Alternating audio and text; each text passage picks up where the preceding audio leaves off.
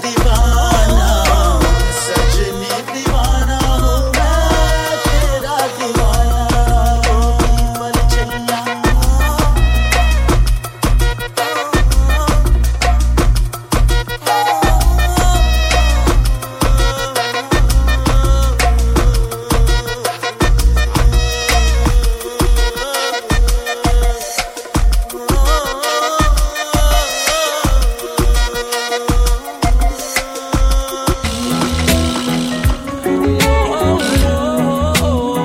All right, welcome everybody. You're listening to Johnny's Secret Stash.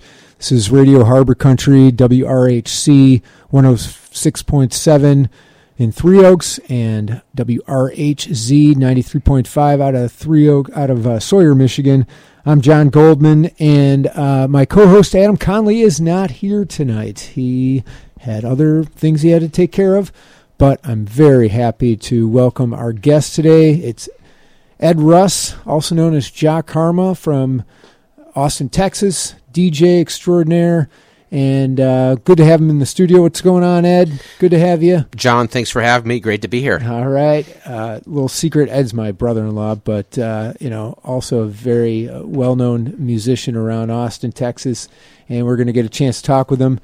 We are sponsored by Harbor Country Hydroponics out of New Buffalo, Michigan, for everything you need to grow your own secret stash.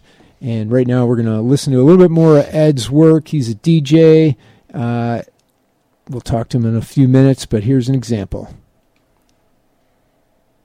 I grew up in a place called Ensom City, Spanish Town groovy, everybody nice.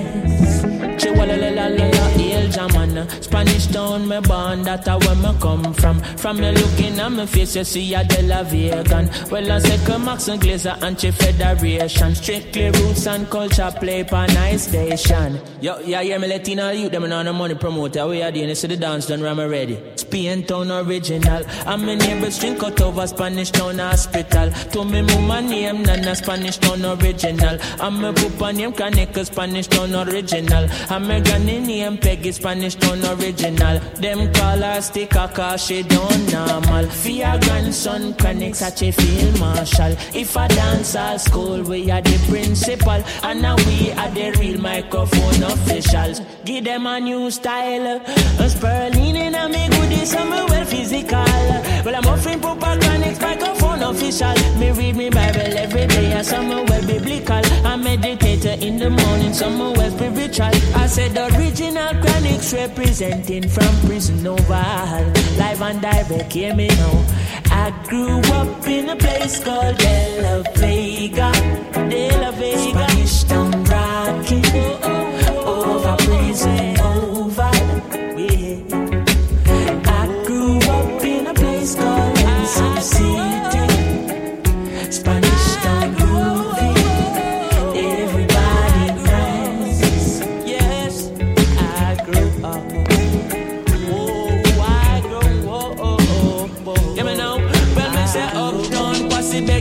Yes, massive. You don't feel good? I and I am experience feel good. Why shouldn't I feel good? Why shouldn't I feel good? Feeling good, good, good. Feeling good, good. Whoa. Feeling good, good, good. Feeling good now, yeah. Feeling good, good, good. Feeling good, good. Whoa.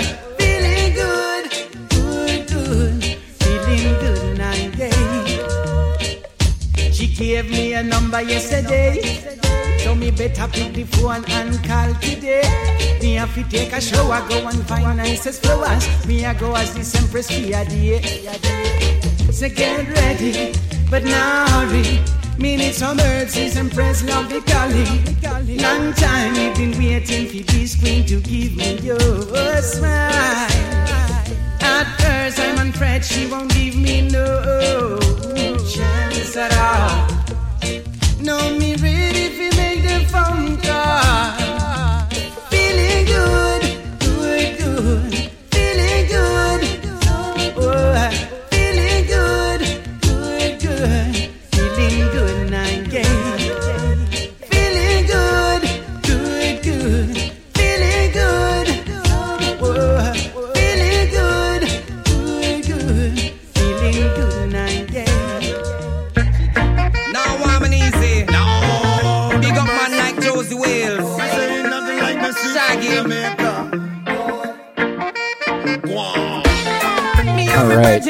We're here with Ed Russ, Ja Karma from Austin, Texas.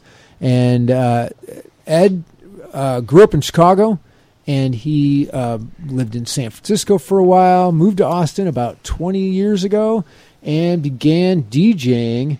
And I'm not talking about working on a radio station. He does parties and dance clubs and stuff like that. We'll let him talk about that. Ed, welcome to the show. Really great to have you on. And, so where'd you grow up?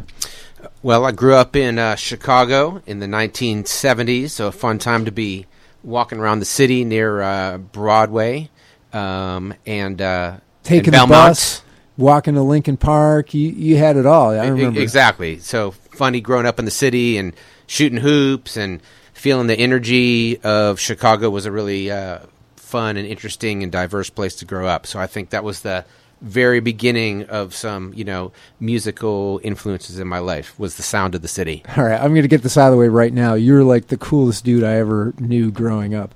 Yeah, you definitely had a good existence. You were not that suburban kid. You had a lot of exposure to cool stuff and experiences and all that. And then you met my sister-in-law, I know, in college, and you guys moved out to San Francisco for a while. How long were you there?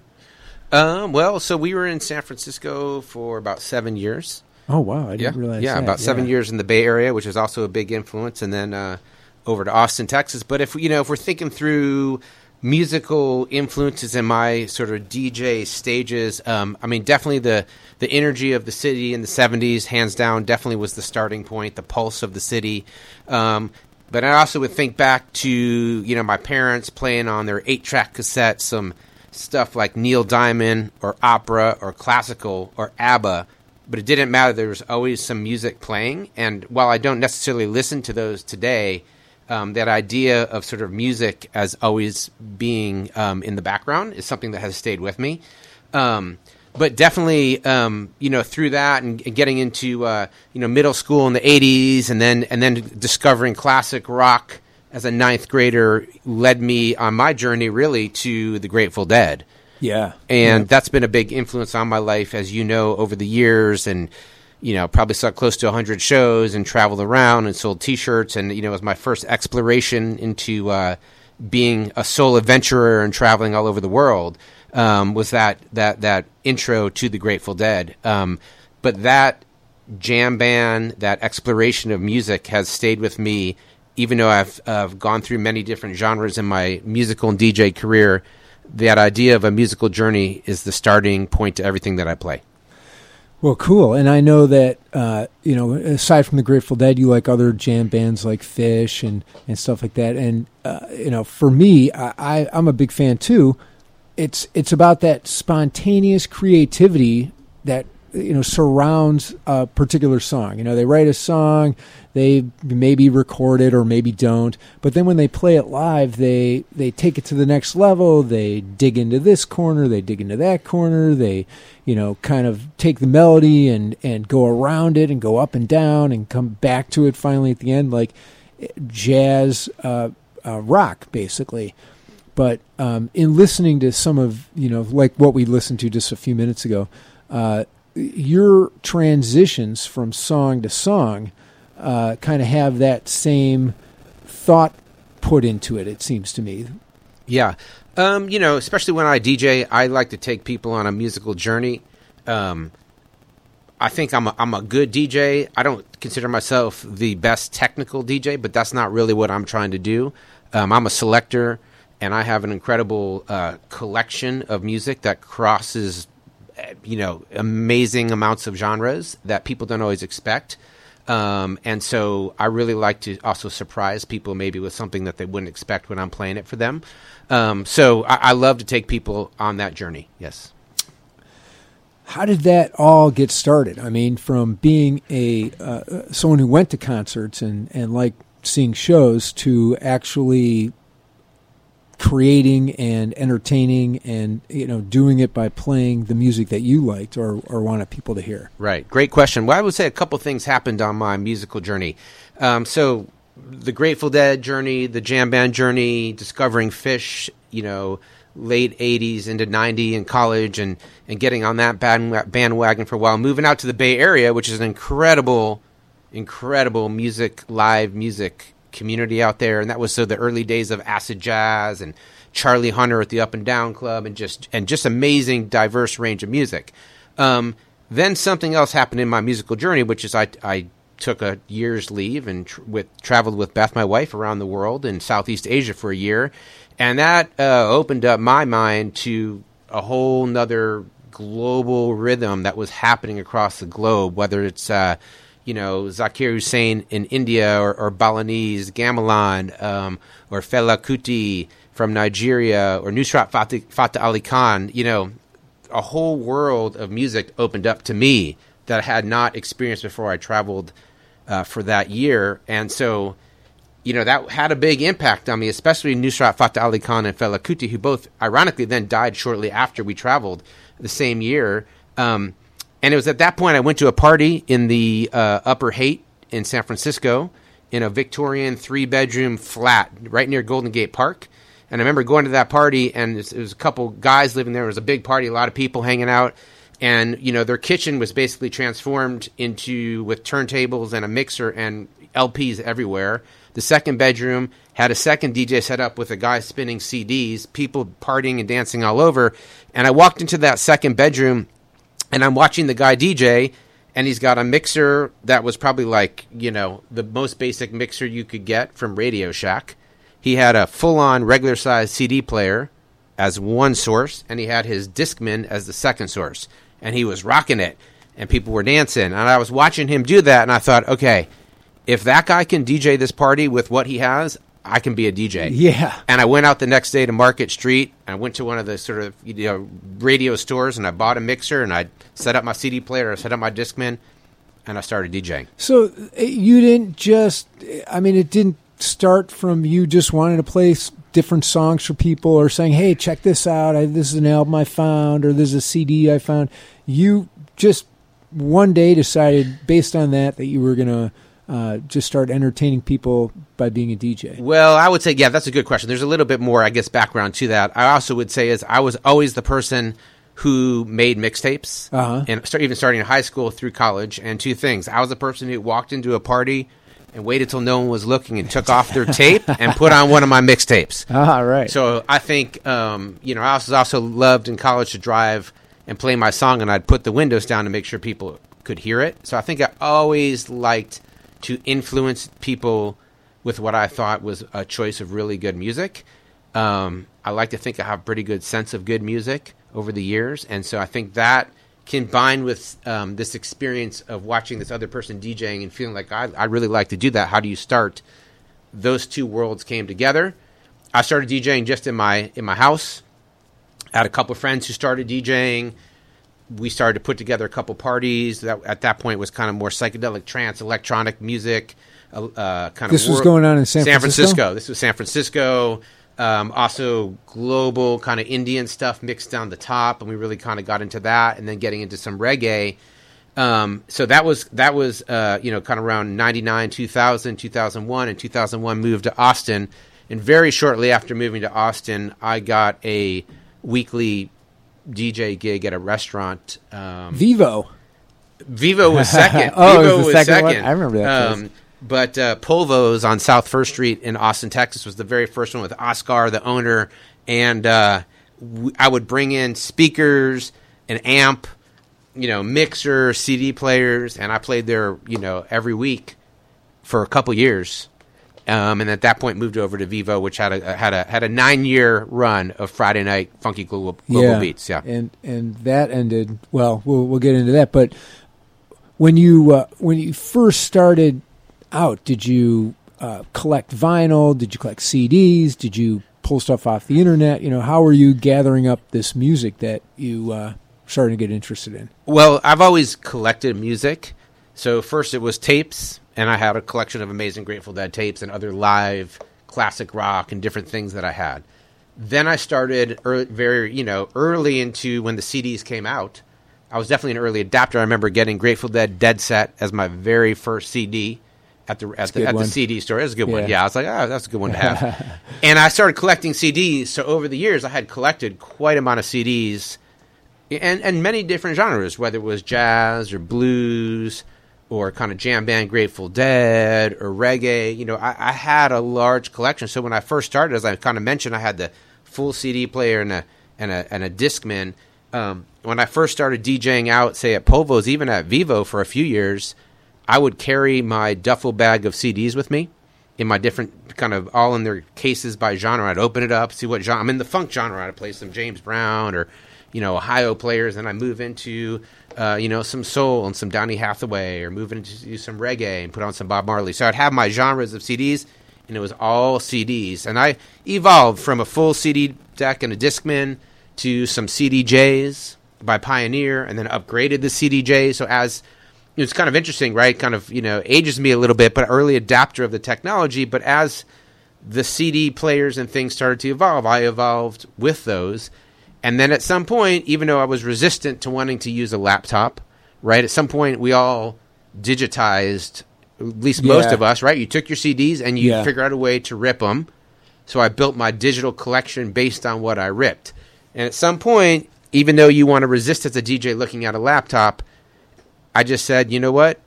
I'm already digital. CDs are digital. Yeah. They're not vinyl. I never grew up with, you know, DJing with vinyl. So this is just the next evolution of the DJ equipment, which is a laptop. And I use Traktor, which is the software Native Instruments. And I bought a controller. And next thing I knew, you know, you've embraced the digital world, and I've just grown with that ever since. When you first started out and you were using your Discman and using a full disc CD player, what kind of technology was there to mix those together and create other sounds and create other tones and stuff that as you were playing the music? Yeah, really early on, you know, you would try to mix somewhat if you could the beats, but it kind of depends on the genre, right? When I was playing electronic music or house music, or, you know, it's a lot easier to mix those beats by ear because it's very consistent drum beat because it's electronic. If you're mixing genres, that becomes a little harder because you've got reggae into Indian into funk.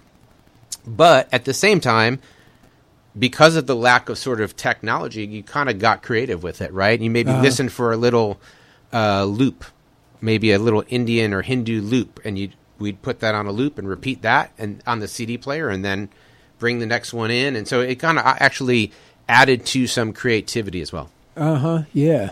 And does that help you in how you do it now through your laptop? I mean, it just makes it that much easier because you kind of had that understanding at that base level when you were dealing with it in an analog way? I think definitely. It's definitely made it easier, and, you know, the technology just evolved. So, you know, it's definitely easier on the digital realm and with the software.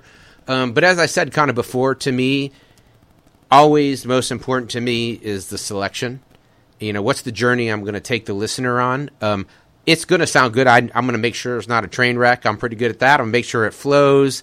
And it's going to be a rockin', you know, if I want it to be a rockin' dance floor set, it's going to be a rockin' dance floor set. If it's going to be more of a, you know, a reggae set, you know, that's the other thing, you know, reggae has been a huge influence for me as well. So while I call my style funky global beats, that encompasses really everything that I do. You know, I would say I play reggae, I play Latin, I play African, I play jam band stuff, I play funk, I play soul, I play hip hop. And the reggae has been a big part, and so I've, you know, been fortunate and lucky to kind of get into the reggae scene in Austin and be able to open up for some really fantastic people. Got to open up for Revolution a number of times at Stubbs. And that's, you know, long story, but I had taught the lead singer back in the day at Drew School in San Francisco. Yeah. Eric Rachmani, who's an amazing, and his band is amazing. So that was a great opportunity, and opened up for the Wailers and opened up for Bunny Wailer on a separate occasion, and Jesse Royal, going to play with the Meditations coming up next week or in 2 weeks at the Flamingo Cantina. So that's been a real blessing and fun. The reggae scene in Austin is small, but it's got one of my favorite clubs ever, the Flamingo Cantina. It's a tiny club, you know, maybe 300 people max, and so you really get intimate with the performers who come through there. So that's fantastic and been really great. When you were in San Francisco, did you play out at clubs and stuff, or was this more where you were getting your feet wet and just doing it for friends and things like that? Yeah, definitely more in San Francisco was my introduction to being a DJ. But I played at parties. We did some shows at some art galleries. So I did get to play out, but really that was more the beginning of my journey as a DJ.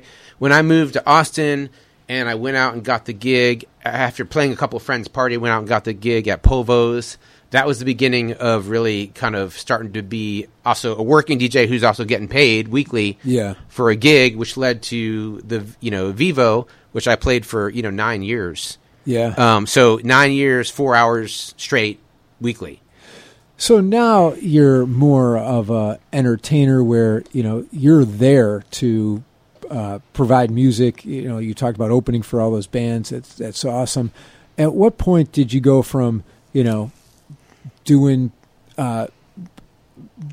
shows where you were sort of doing the music that other people wanted to hear to being able to do a show that you wanted to do with the music that you wanted to relay? Or has that been your thing all the time? Yeah, I was trying to think about how to answer that. I mean, honestly, I've always been the DJ who, I'm going to always read the room, obviously, because you want it to make sense for the other people who are experiencing what you're providing for them. But I'm also someone who I feel like I have a good sense of where I want the music to come from, and I want to share that with you, and I'm pretty confident you're going to like it.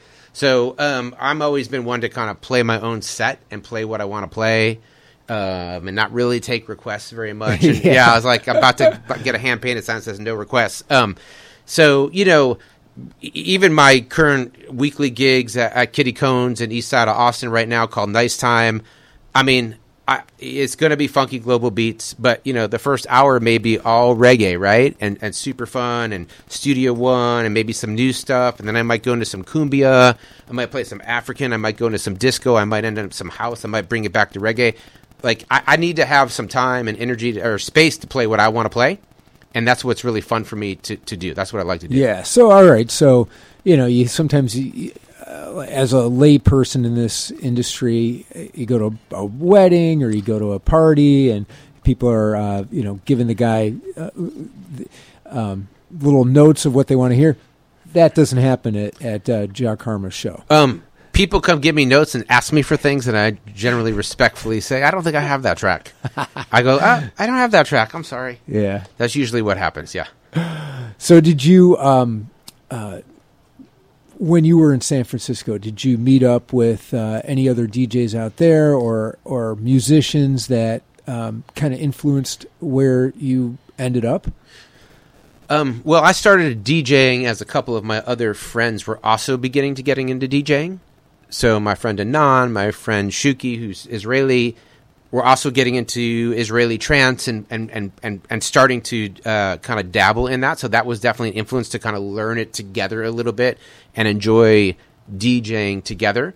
And my friend Anan also, at the very same time, we were making very early on, we were recording CDs together and mixes on a little MP3 recorder, right? And we'd make an hour and 20-minute mix, and we'd record that and then burn it to a CD. So those are our very first mixed CDs versus mixtapes. So that was definitely an influence. And the scene in San Francisco at that time, definitely sort of the acid jazz, the hip-hop scene, lots of clubs, some R&B stuff happening there. And the reggae in the Bay Area was always strong. So that was also a big influence. Oh, cool. All right, you're listening to Johnny's Secret Stash. I'm John Goldman. Adam Conley, my co-host, is unavailable today, and we are here with DJ Jock Harma from Austin, Texas, Ed Russ, as we all know him, and we're on WRHC 106.7 FM out of Three Oaks, and you can also listen to us at WRHZ 93.5 out of Sawyer, Michigan. We are underwritten by Harbor Country Hydroponics out of New Buffalo, Michigan, for everything you need to grow your own secret stash. And I want to play some of Ed's music here, give you an example of some of the stuff that he does at shows. Ed, we got this Art Outside and something from Lava Lounge. What do you think? You could play the Art Outside. That's what we started with. Yeah. So you can fast forward a little bit, maybe just jump somewhere in the, about a quarter of the way through, just to kind of give a little different, diverse sound. This Art Outside is a festival that ran for a few years in Austin, Texas. Really, really nice festival, camping festival, DJs, bands, artists, sculptures. Sounds awesome. Fire dancers. It was a good community of musicians and artists coming together. It's taking a little break right now, Art Outside.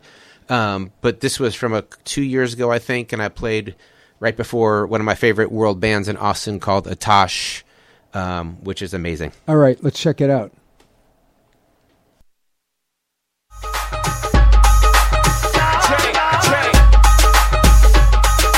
I came to see the mommies in the spot.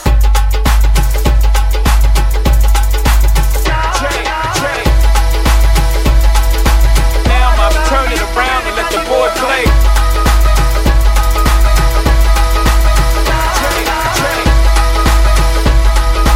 Now I'm turn it around and let the boy play.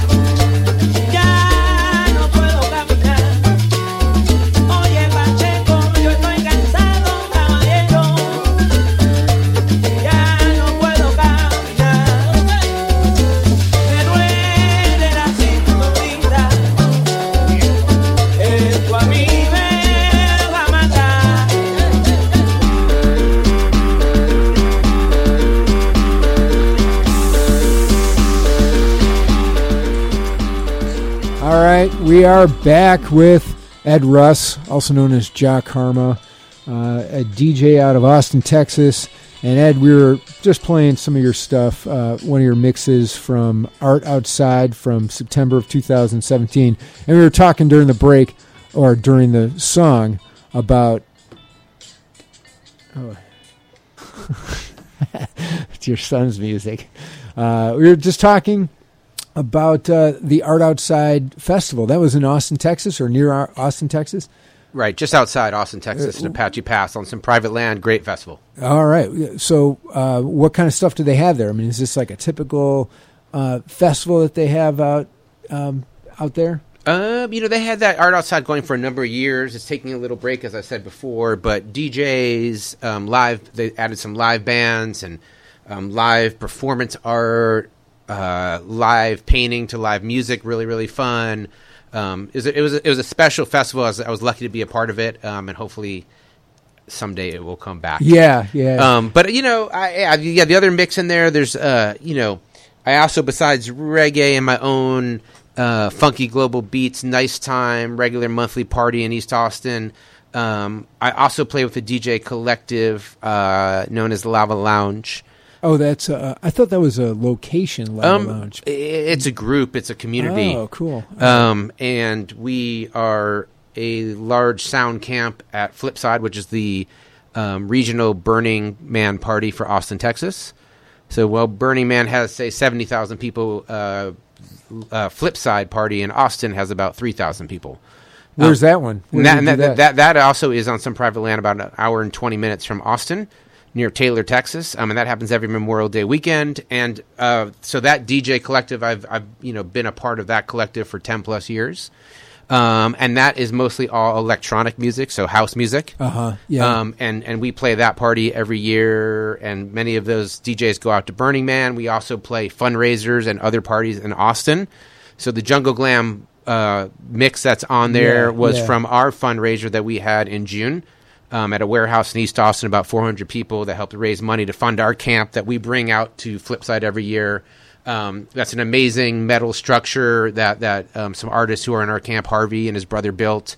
And we have an amazing dance floor with LED lights that are programmed by someone else in our camp, Casey, an amazing group of DJs and an amazing group of communities who come together to kind of give this to Flipside every year for 4 days. And we DJ and 8 to 10 DJs. And so that was from a fundraiser for our camp. All right. So these DJs, this group of DJs you're talking about, are they have their own style and they're doing their own thing, but you guys all kind of travel together and work together and organize things together? Exactly. So it's a sort of always evolving and changing group as people come and go. But good core 8 to 10 DJs.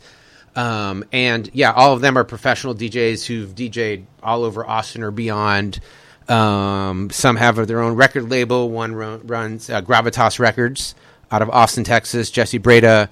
They do great stuff on that. It's a good record label for you to check out. Cool. Another Ryan King has a sound company, Nomad Sound, in Austin, Texas. So he provides the sound for us, which is amazing. And Travis Bonnet and Brian Banner and Casey. We've got and G-Mao. We've got a great group of DJs. Very, very fun. So the track that we just listened to, already, we didn't even listen to that much of it. It goes on for hours, but I heard some Indian sounding music, and there was some reggae in there, and then towards the end there, was a whole different variety of music. So this sounds like a typical or an example of the multiple sources you pull from around the world. And then you have the ability to blend them all together. What's your kind of thought process when you're blending all these different songs from different countries and different styles and genres when you're putting them all together? That's a great question. I have to think if I have a plan. I sometimes have a plan. It kind of just evolves. So I think you're talking about looking for a loop and yeah. I would say that one's a good example too because it had some obviously some kind of Bhangra, Bollywood influence. We went into a funk remix of Stevie Wonder. And then we went into some cumbia, right? And that's typical Jock Karma funky global beats, right? I'm going to take you all over the globe. You don't know where you're going to go, and you might go somewhere and end up somewhere else, and it might bring you back, kind of like the jam band music, right? Yeah. And I think that's where you see that influence. I also would say, similar to the Grateful Dead and jam band influence, is, jam music and the Dead especially were one of the forefronts of that. They take you on a journey and they lead you up to somewhere, and it kind of explodes and then it comes back together. So I do like to do that with my music as well. And then finally, I also sometimes like to mix in some, maybe lyrics or melodies that people recognize. I think people love that. It pulls them back in, maybe. Exactly. Maybe they're zoning out. Maybe they're Right. drinking their drink. But then they're like, hey, that sounds like Stevie Wonder. Right, and I like to play that, but maybe it's not the original, or maybe it's like a re-edit of it, or a remix Right. where they hear the loop, but that sounds familiar, and then it goes somewhere else. I think, sometimes with electronic music especially, it can get pretty repetitive, maybe tech house or some genres of house music, and I like to have something that grounds people and brings them back in. Yeah. And then it also kind of ties them back into something tribal, whether it's Latin or African, is also important to me. Now, when you play at a festival like that, it's going to be different than a regular Friday night gig where people are eating their dinner at Vivo, right? So you kind of anticipate that when you're coming in there. What's your, how do you prep for something like that? Do you bring every song that you have in your library, or do you figure, well, all right, I'm going to do this and do that? How do you plan for that? For festival sets, I like to at least put together a playlist of some songs.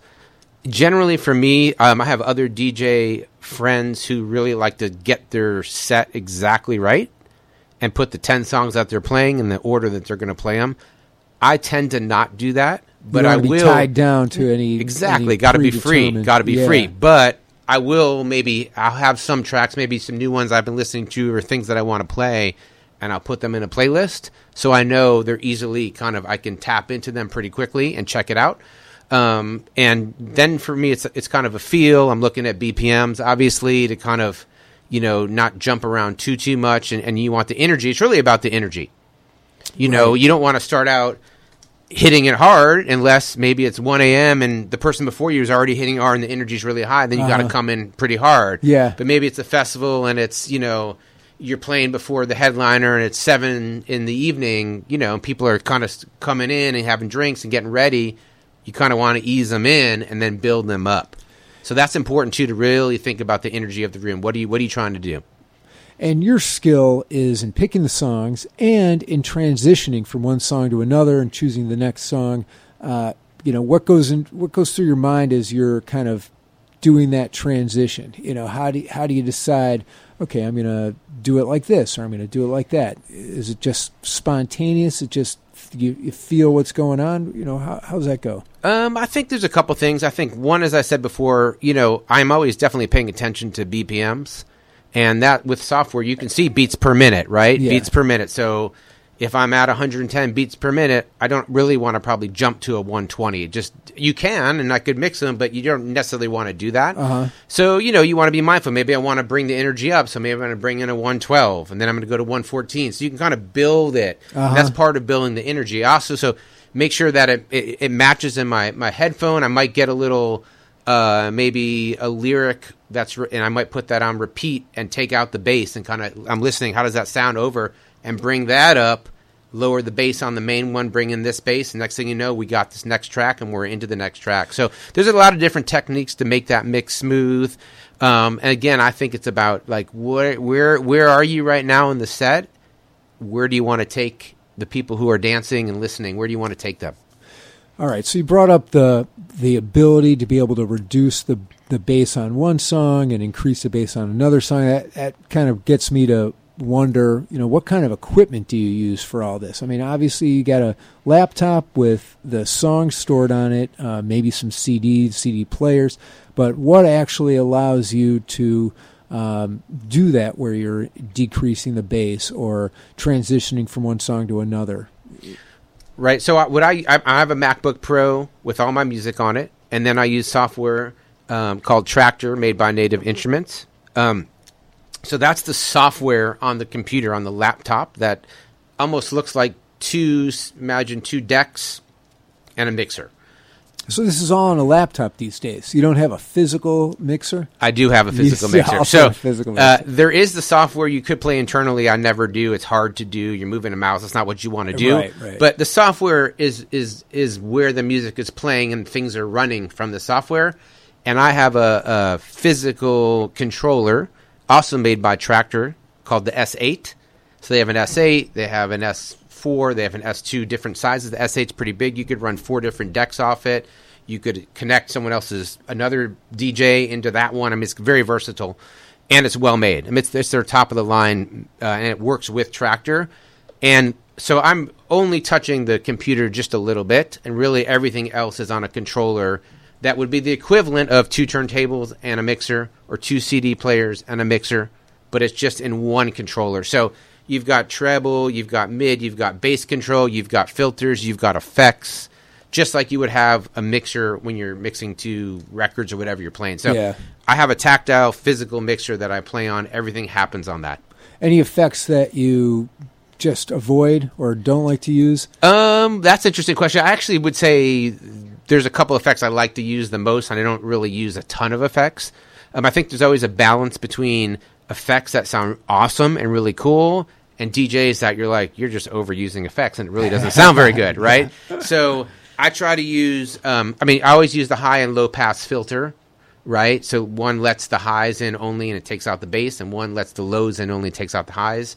I use delay a lot, and flanger kind of gives it a nice effect. And the delay is a great use to kind of also, you can freeze a delay where it kind of echoes the song out and another one starts. And that's a great way, especially maybe when you want to mix a genre, because the energy might have been high and there's house music, but you can sense maybe you need to kind of bring it back down. And I might echo that out and drop it down to 80 and throw in a reggae track. And people are looking at like, wow, that just happened. But you can do it because of some of those effects. So I think over the years, as you start to use Travis Bonnet, Travis Breaks showed me that effect back when we played South by Southwest.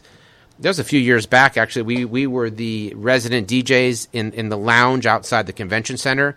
I think we were there for 5 days, like all day, playing music for people coming in and out. It was hilarious. But he showed me that then. So thanks, Travis. Cool. So Austin, Texas, it's well known as sort of this music capital, and I perceive it as being the place where the best of the best musicians play at relatively small venues, maybe get their start, have some real solid ground for traveling around the country. Do you find that there's a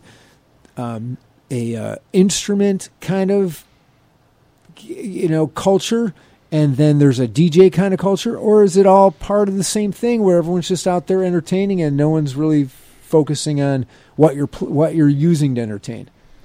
That is I'm thinking about that question. It's an interesting question. I mean, there are scenes like in any city, and I think Austin is no different. First of all, the live music is absolutely incredible. It is. I mean, it's the live music capital of the world, and it's got that name for a reason. You can see live music 7 nights a week. Yeah. And the venues are fantastic. And at the same time, there's challenges, just like any other city. It's challenging to be an artist in Austin right now. It's challenging to be a musician. Yeah. They don't get paid well, and it's tough. It's expensive to live. So there's its challenges. But the music scene is thriving in many, many ways. I think the DJ scene is a little bit more complicated, is what I would say.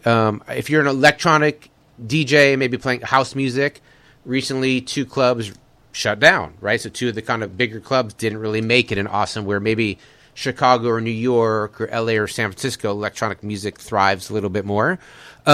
We've got a great, even though it's small, but an amazing reggae community in Austin. So between Flamingo Cantina and a couple other venues, and also obviously the Austin Reggae Fest that happens in the spring, we get touring reggae musicians coming through. And so I've been fortunate to be able to open for some of them, just as a couple other DJ colleagues of mine, Ross G, for example, or Ja Bill, have had the opportunity to open for great people in Austin. So I think in the end, we're all trying to have a good time together. And that's what, Austin likes to have a good time. And it's a young city, both in the tech industry and with UT. So there's a lot of people who are in it. You know, it's 100 people move there a day, so it's booming. So in the end, I would say DJs and live musicians are there to make sure people have a good time and really share great music. How do you get your gigs? You know, I know that you had that standing engagement at Vivo and at the prior place. But, you know, and I went to a couple of those, and so I recognized what was going on. You know, people coming there for dinner and happy to be listening to music. And, you know, you always took things very seriously. But now you're branching off into all kinds of stuff. You know, you've got you're opening for actual instrument playing musicians, and you're playing at festivals and stuff like that. So, you know, how did that come about that you were able to get these particular gigs? Yeah, I'd say it's a combination of things. I think, you know, some of them after you've played long enough in Austin, you know, I've been there for 18 plus years, right? And probably playing for most of that time. So after a while, you know, even though Austin is a big city, right? It's still small, and you get to know people in the community. You know, knowing people and people who run some of these festivals start to reach out to you. That's one way. And I'd say, secondly, I think if you want a DJ gig in Austin, kind of like if you're a musician in Austin, you got to be ready to hustle. And if you're not ready to hustle and you're not ready to kind of network, nothing's really going to come to you. So, you know, you know, if you want to get a new monthly, like, it's going to take time to reach out and establish a relationship with the venue that you think makes sense, that matches. For example, for me, my style, like I, you know, for Nice Time right now, Kitty Cones, it's a great match. They're awesome over there, and they're very chill, and it's a good vibe, and they're free to let me play whatever I want to play. So is that, what's the name of the place? Kitty Cones. Kitty Cones, and then Nice Time is kind of like your the name of what you're doing there. That's the name of the event, Nice Time. We're there to have a nice time. Yeah. A Bob Marley track. All right. Yeah, so we're there to have a nice time, and, you know, so, you know. But it's you playing with, you working with other people, right? It's not just you? It's generally just me, okay. But I do plan to have some guests down the road. We just started another night called Easy Skankin' with me and Ross G. So we played at one venue. We're looking for another venue, but we're going to rock it because he played all 45s. And Ross G has a great reggae collection. So that was super, super fun. Yeah. So we're looking to expand on that. And I'm playing for example, I'm playing a sound system reggae party here in 2 weeks with 5 other, basically the top DJ selectors in Austin of reggae. And we're big sound system in a warehouse, and I'm one of 5 DJs. And so they asked me to play, and I'm more than happy to. Super fun. And so some of that's just about community. Some of that's about, you know, an interesting festival. When I played Levitation Festival last year in Austin, which is actually a psych rock fest.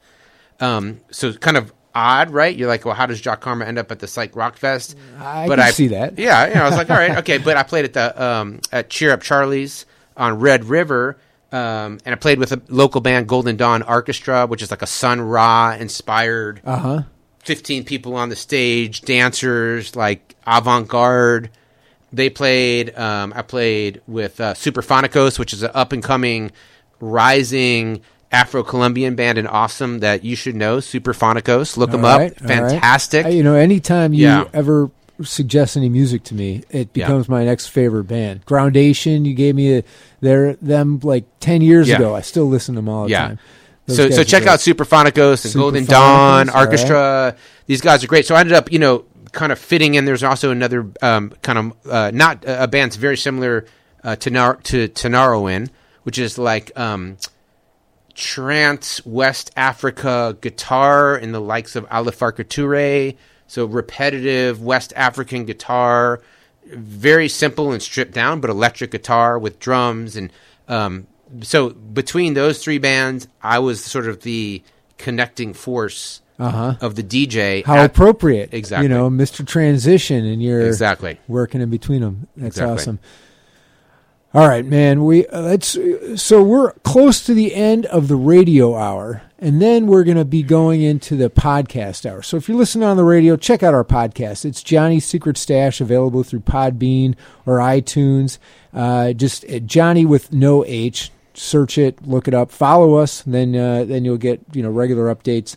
For the end of the radio hour, we're gonna close out with some more music from Jack Karma. It's Ed Russ from Austin, Texas. Happens to be my brother-in-law, but I'm learning all kinds of new Johnny, funky stuff. how about a Jungle Glam for him? Yeah. So This is a nice fundraiser party. So imagine a full dance floor, midnight, and all kinds of fun shenanigans going on. All right. You're listening to Johnny's Secret Stash on WRHC 106.7 and WRHZ 93.5 out of Three Oaks, Michigan and Sawyer, Michigan, respectively. We are underwritten by Harbor Country Hydroponics for everything you need to grow your own secret stash. Check them out over there. And we are going to close out the radio hour with Jack Karma, Ed Russ's Jungle Glam, played at the Lava Lounge on June 27th, 2019. But stick around for the podcast, and if you don't have our podcast, if you're only listening to the radio, then check out our podcast. Here we go.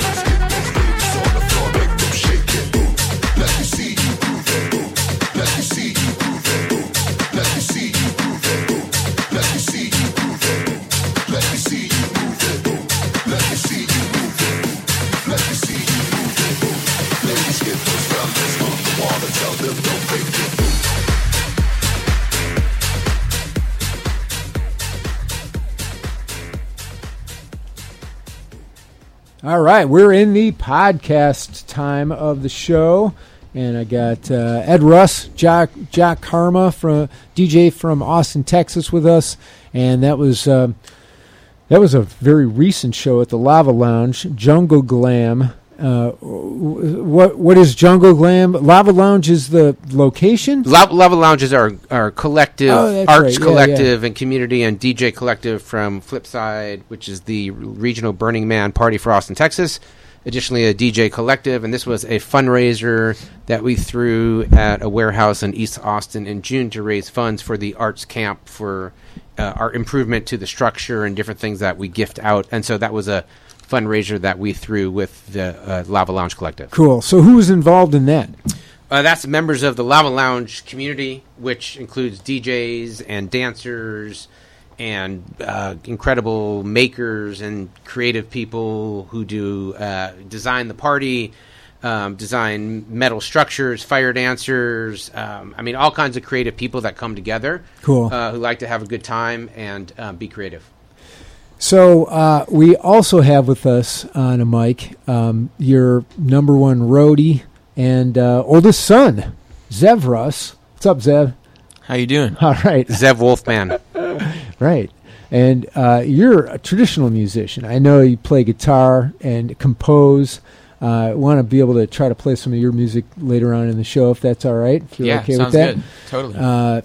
And in the meantime, you've grown up with this. You're 15, right? Mm-hmm. And your dad's been doing this 25 years.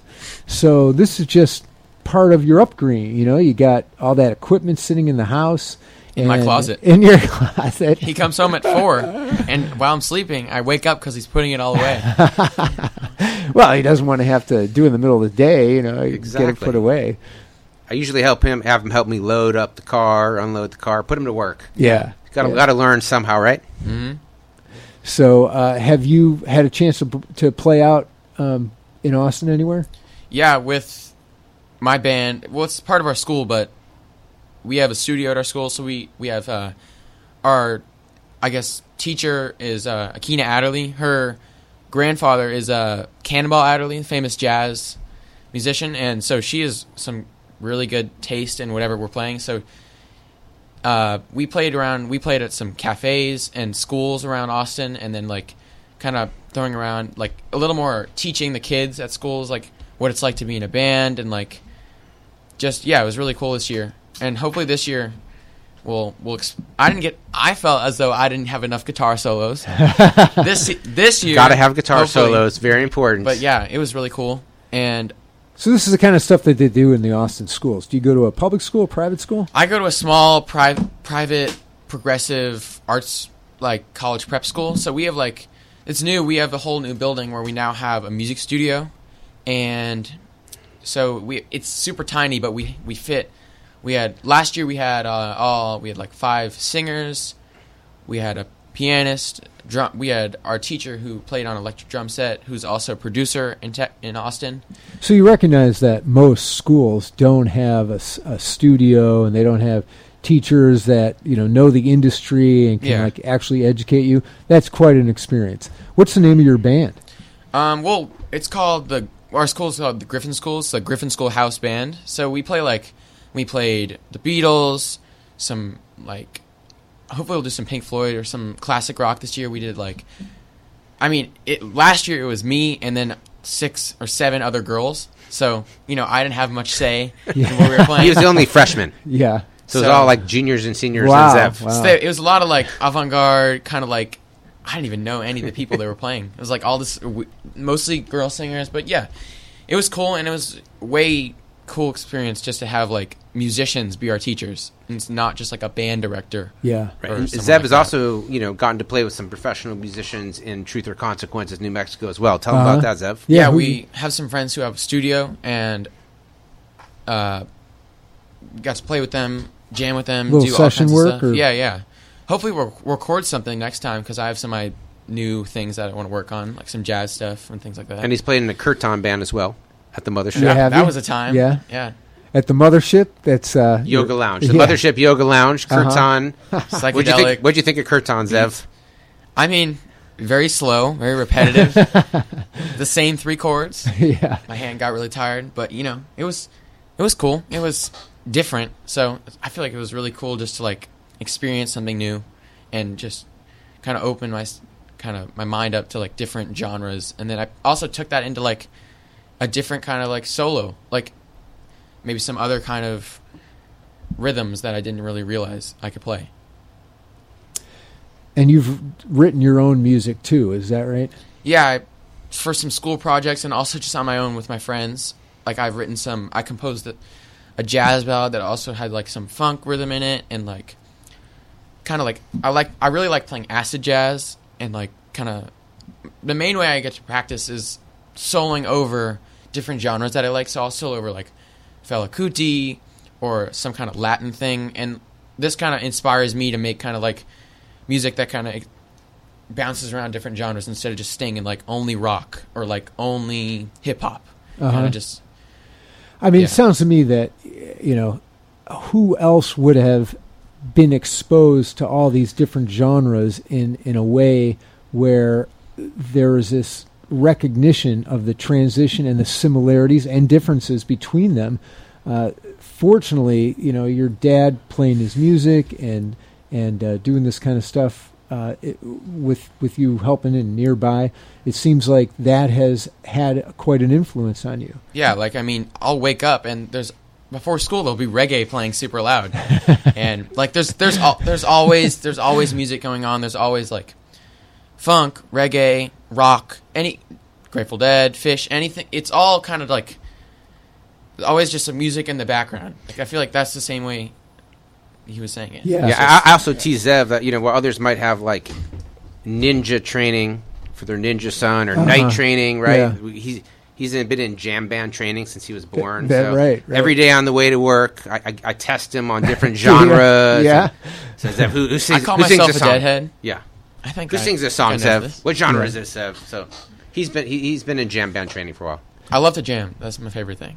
All right. Well, I am. I have the song that you gave me. Mm-hmm. I want to play it, and I want to listen for all these different genres in it. So yeah, that'll be kind of interesting. Let's see if we can do this without messing things up. Should I get some background on it before or after, you think? Let me see if I can get it going first. So this is that Brave New World's song. Yeah, it's a jazz ballad. Let's see. Okay, let's see if I can get this from the beginning. Hold on one sec. Here we go.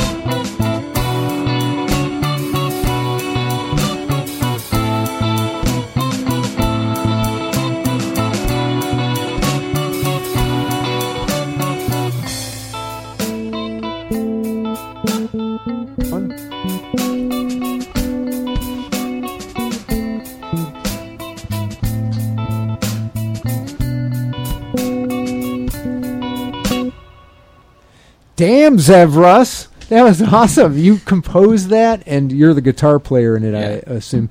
So who else played with you on that, and how did it all come about? So originally it was, we had to read a book for our English class, and then at the end of the year, this was half of our final grade.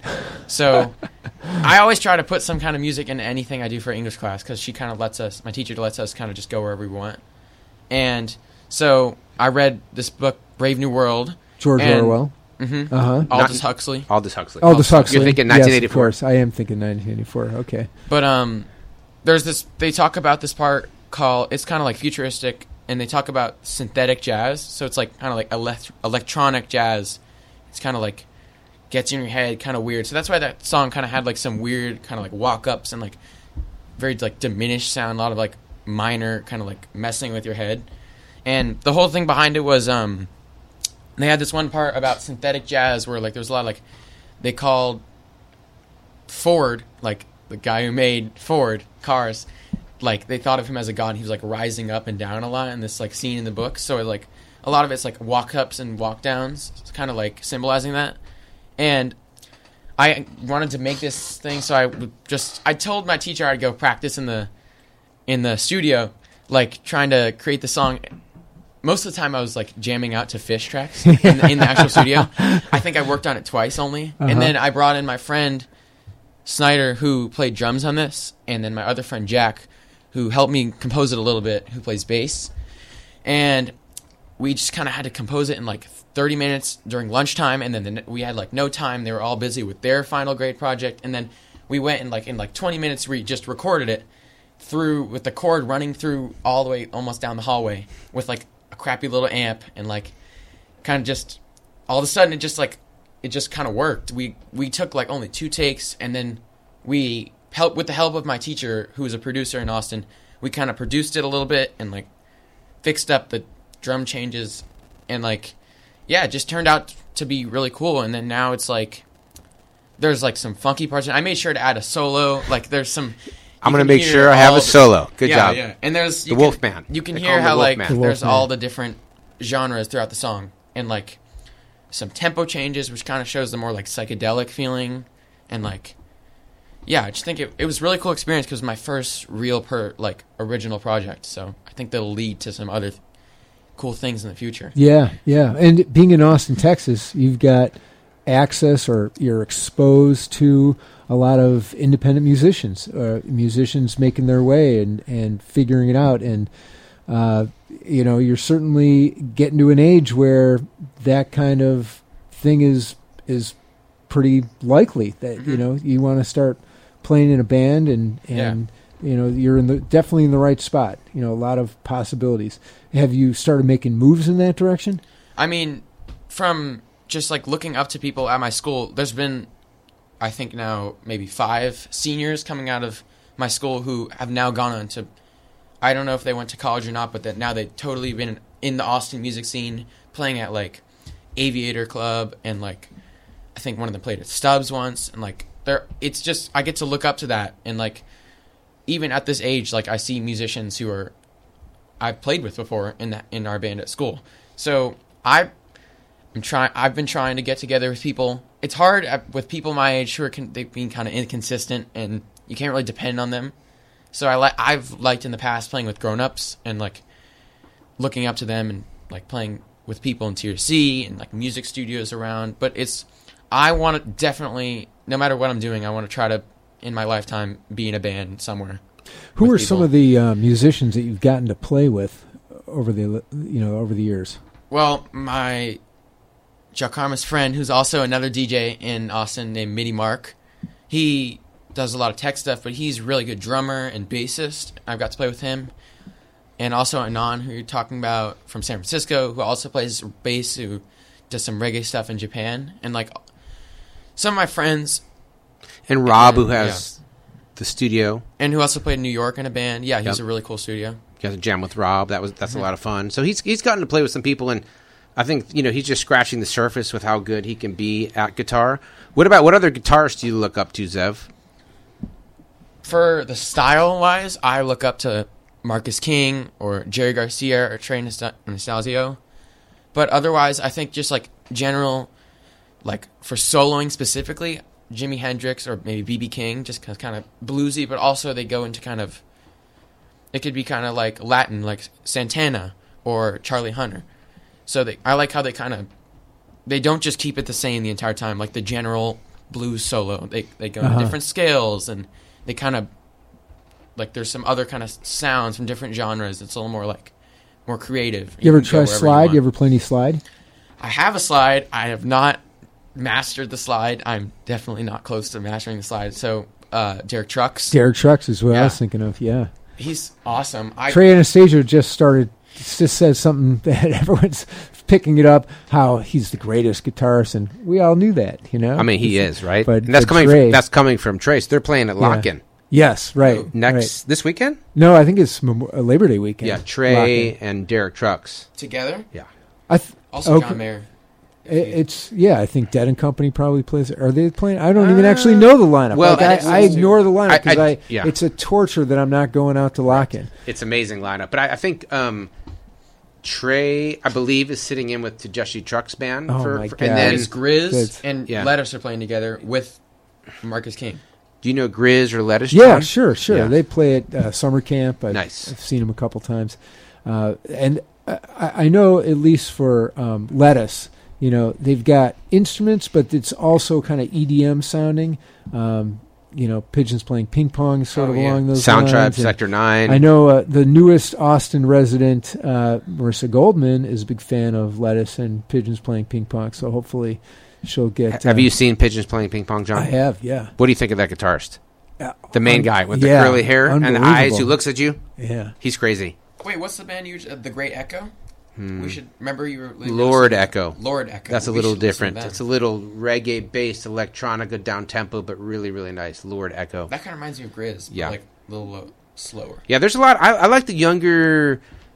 Well, first of all, let me go on the record to say, when they took off Jam On and they put on the Fish radio, I was like, okay, that's cool. Yeah, Fish has a radio. I was really excited. 24 hours a day. And then I thought, where's Jam On? Well, they moved it. It's like later down the now scale. It's back. It's like 395 or something. 309 or something. Right. I'm very excited that Jam On's back because that was the best way to be introduced to the newer jam band scene, because it's hard otherwise you don't hear it. I know. Where else are you going to hear it? Right. You got to show up at stuff like that. Aqueous. Yeah. Yeah, so I'm happy that Sirius brought it back. Galactic.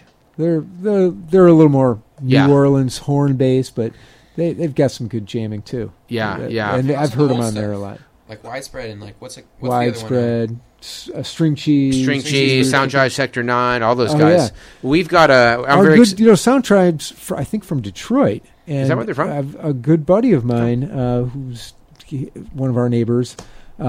Is friends with the drummer, so they're definitely more. They kind of go more into electronica to me, like jam electronica. But I think they're great. I'm very excited. In Austin, coming here in September, we've got J-Rad coming back. Yeah. So I'm very excited. I got to see them 2 nights in New Orleans in the spring. Yeah. And what do you think of J-Rad, John? J-Rad, our other brother-in-law, Mark Block, and I saw him just a couple weeks ago at Northerly Island. Your first time or no?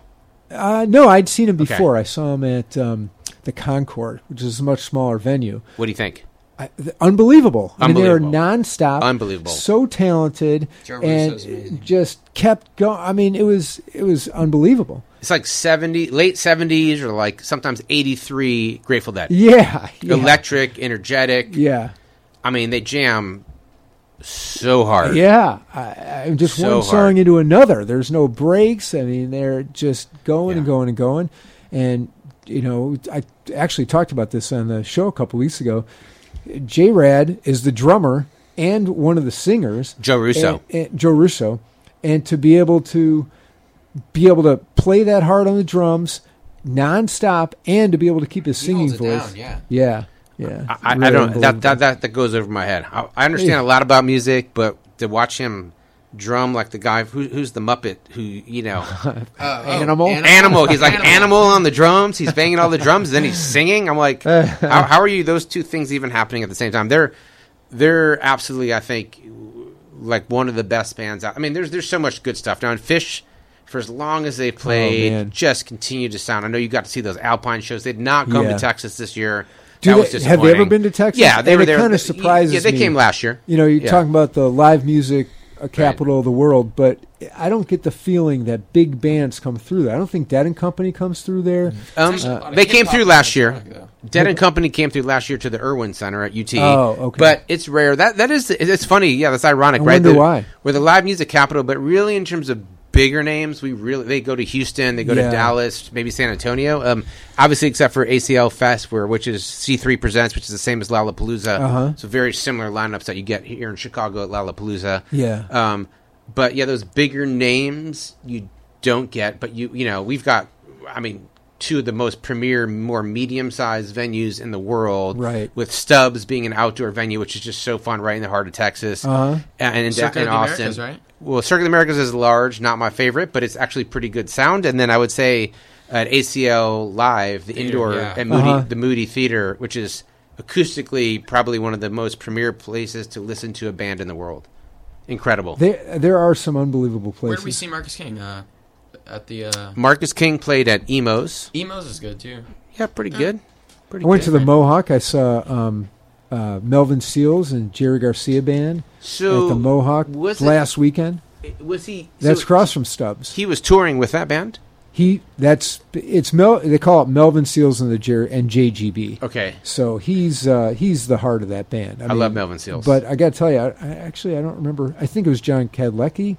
He's great. He's got an unbelievable voice and an unbelievable guitar player. Yeah, it was a great lineup. And so then he played, Sunshine Garcia, one of Jerry's daughters, right. I guess, was one of the singers. John used to play in the Further band, yes, right? That's so right. we saw him. And he was with Darkstar, I think. Darkstar. Okay, cool. But I also Further, because we saw him in New Orleans actually in a late night show at the Alhambra Theater, I think it was late show. The Golden Gate Wingman. Have you heard of them? No. So they've toured a little bit. It's so John on guitar. I want Jeff Chimetti on keys. I think it was Jay Lane on drums. He played with Rat Dog and different people. And he's with Wolf Brothers. He's one of the Wolf Brothers. Bassist, I don't know his name, but he's from Tea Leaf Green. Have you heard of Tea Leaf Green? I know Tea Leaf Green, but I don't. I know them. I hadn't listened to them. I've seen them a couple times, but I don't remember. It's amazing. Yeah. And then I think they had Scott Metzger from J-Rad as the other guitarist. So wow. I could be getting that one wrong, but lineup. yeah, great lineup. And they played late in New Orleans. Obviously, a lot of Dead, a lot of Jerry stuff. They played some Van Morrison. I mean, incredible. And that's the cool thing about New Orleans too. All those guys are playing late shows, and Joe Russo, and all these people, and Marco Benevetto. And then we saw Jeff Chimetti walking down the street right by our hotel. We're like, Jeff. Oh, man. Hey, That's how's great. it going? He's like, hey, guys, how's it going? Yeah, it's like it's super chill. That's cool. Yeah. Well, and he's pretty recognizable with his hair and stuff. And now he's with Dead and Company, and even though he's sort of seems quiet, like, he's got such a great Well, he presence. sat in with the first night of J-Rad. Marco Benevetto, towards the end of the second set, had to go because he had a late night gig he had to get to across town. So he's like, oh, I got to get going. So as he's playing, he's like, here, Jeff's going to play. And then Jeff just slid in. That's and then crazy. Marco took off. And then Jeff Chimetti, from Dead and Company, they're just finishing up on He's the keys. so good at mashing with the guitar. Yeah, I mean, just amazing. And they let him play a little bit. Yeah, Dead and Company, Jeff's a little quiet. I want to hear more. Right. But whenever he gets in with,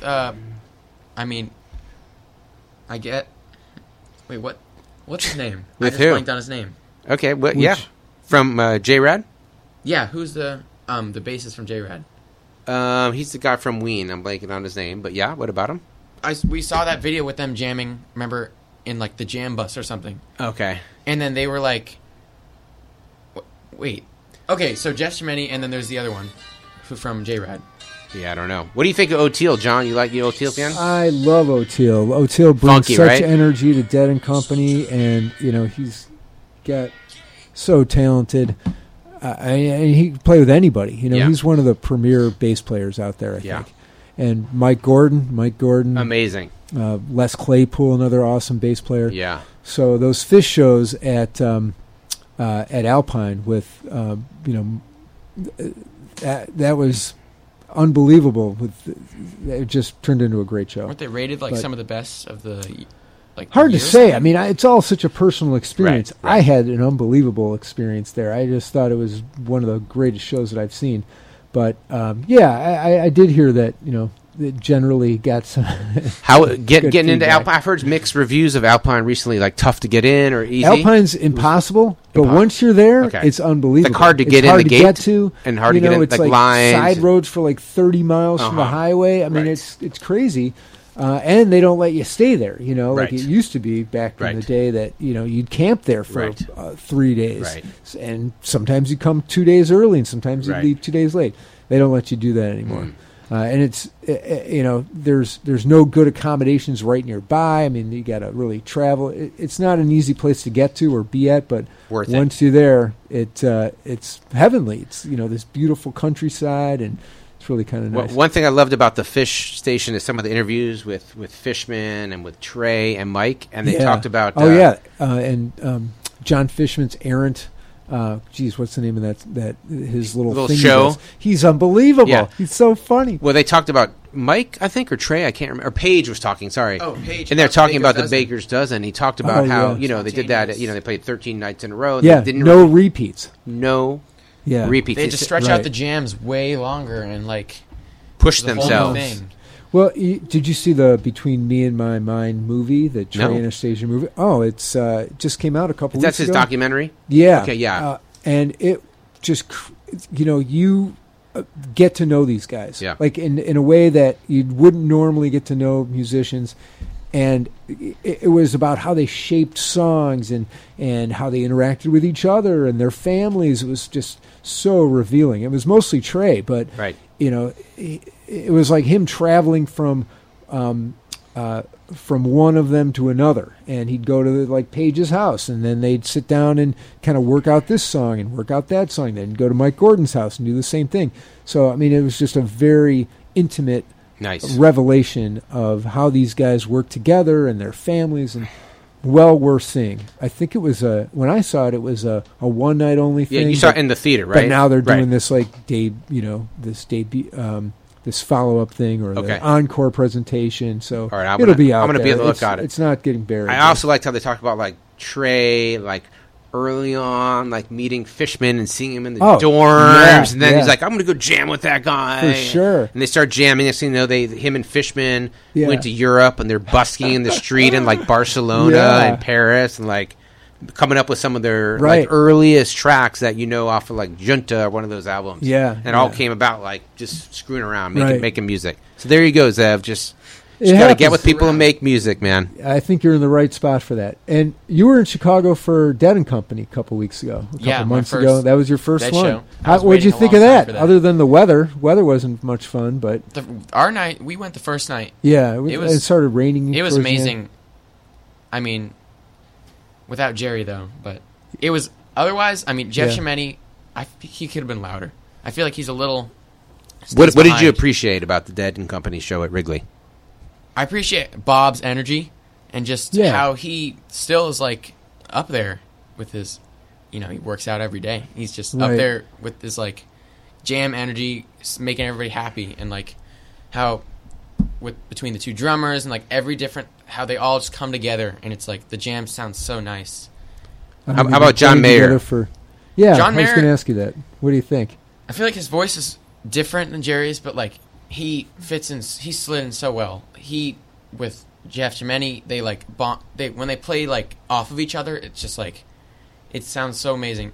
And then whenever with O'Teal has such a tribal weird style, but then they all kind of come together in a really cool way that I never even heard because I hadn't really listened to them yet. I was listening to whenever you had Old on stuff. just old stuff. Yeah. So it was it was different in a way, but it was yeah, I mean it's newer, so it doesn't sound the same, but it's it was really cool still. It was. I really think John cool Mayer experience. rips it up.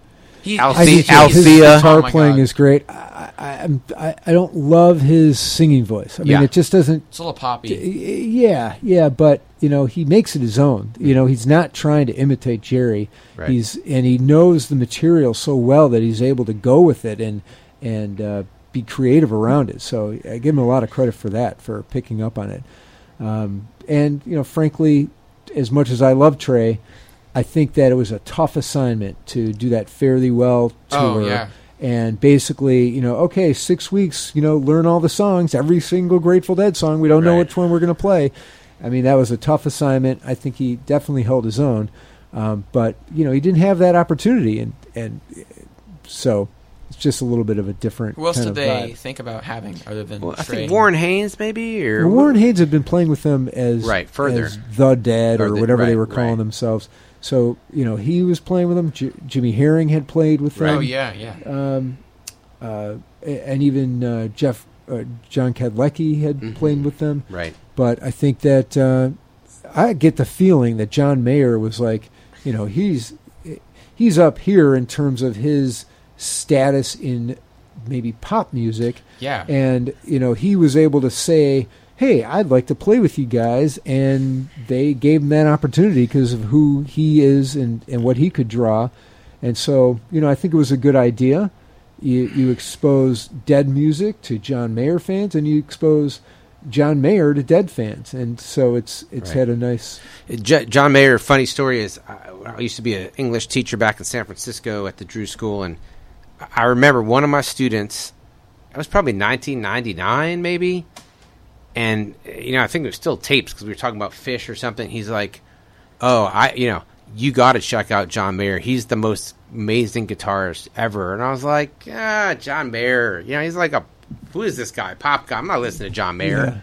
And then almost 20 years later, there he is jamming with the Dead. Right. I was like, John Mayer can really He's play. he's kind of weird though because he has like two different sides to him, like with how he plays. He fits in so well with the Dead, but like as he's on stage with all their like nice carpets, he's in like the latest Nike shoe that like some designer makes, and he's in all his like his other side with his other. That's fan too hip base. for you, John. Too hip for you, designer sneakers. Well, that's funny because my experience with John Mayer playing is like he shows up in pajamas and he's got like one leg up, and he's not really even like he doesn't even as down as Bob Ware dresses. I thought my John tank Mayer top. like took What's it up with that, by down the way, to Bobby? Come on, Yeah. Bobby. Looks like a What's happening with him? looks like a troll know. doll. His hair is everywhere. He's like, woo! He A just mad scientist or Looks like something. he's- all those Struck by guys. I lightning. think the intent is I'm up here to play music, Yeah, and I don't care. I don't care if I just woke up from a Yeah. nap, and that seems to be what's going on there. That's Yeah. funny. All right, we're as much as we got to close out the show. Let's play Charlie Hunter. You guys were Yeah. talking about Charlie Hunter. We're pretty open to being able to kind of play what we want here. What's Charlie Hunter's song do you think you want to hear? What do we got? Give me a couple So there's options. Charlie Hunter Trio. Yeah, Come As You Are, Greasy Granny. Come As You Are Come is As You good. Are is a That's good a one. cover. All right. Play My that. favorite one. Okay, so we're going to Check close it out. out Charlie the show. Hunter Trio. You're listening to Johnny's Secret Stash. I'm John Goldman. Adam Conley, unfortunately, missed this show. I think he's going to be pretty upset about that. He missed out with You're Jock listening Karma to and the Zev Wolfman. podcast Big up. version. What? Chuck Hummer Jr. Big up. Jock Karma Jr. What? You listen to the podcast version available through iTunes or Podbean. Johnny's Secret Stash. Look us up with no H and Johnny on that one. And also check out the radio show available through Radio Harbor Country. You can stream it through the internet, radioharborcountry.org. Or if you're sitting in Three Oaks or in Sawyer on Fridays from 2 to 3, check us out, WRHC 106.7 out of Three Oaks and WRHZ 93.5 out of Sawyer. And, of course, we are underwritten by Harbor Country Hydroponics for everything you need to grow your own secret stash. And we're going to close out with Charlie Hunter Trio, Come As You Are. Great having Ed Russ, Jock Karma, DJ from Austin, Texas, and his son, Zev Russ, the Wolfman, also from Austin, Texas. look for that dude. He's gonna be well known. Someone's gonna replay this 20 years later when he's up playing arenas.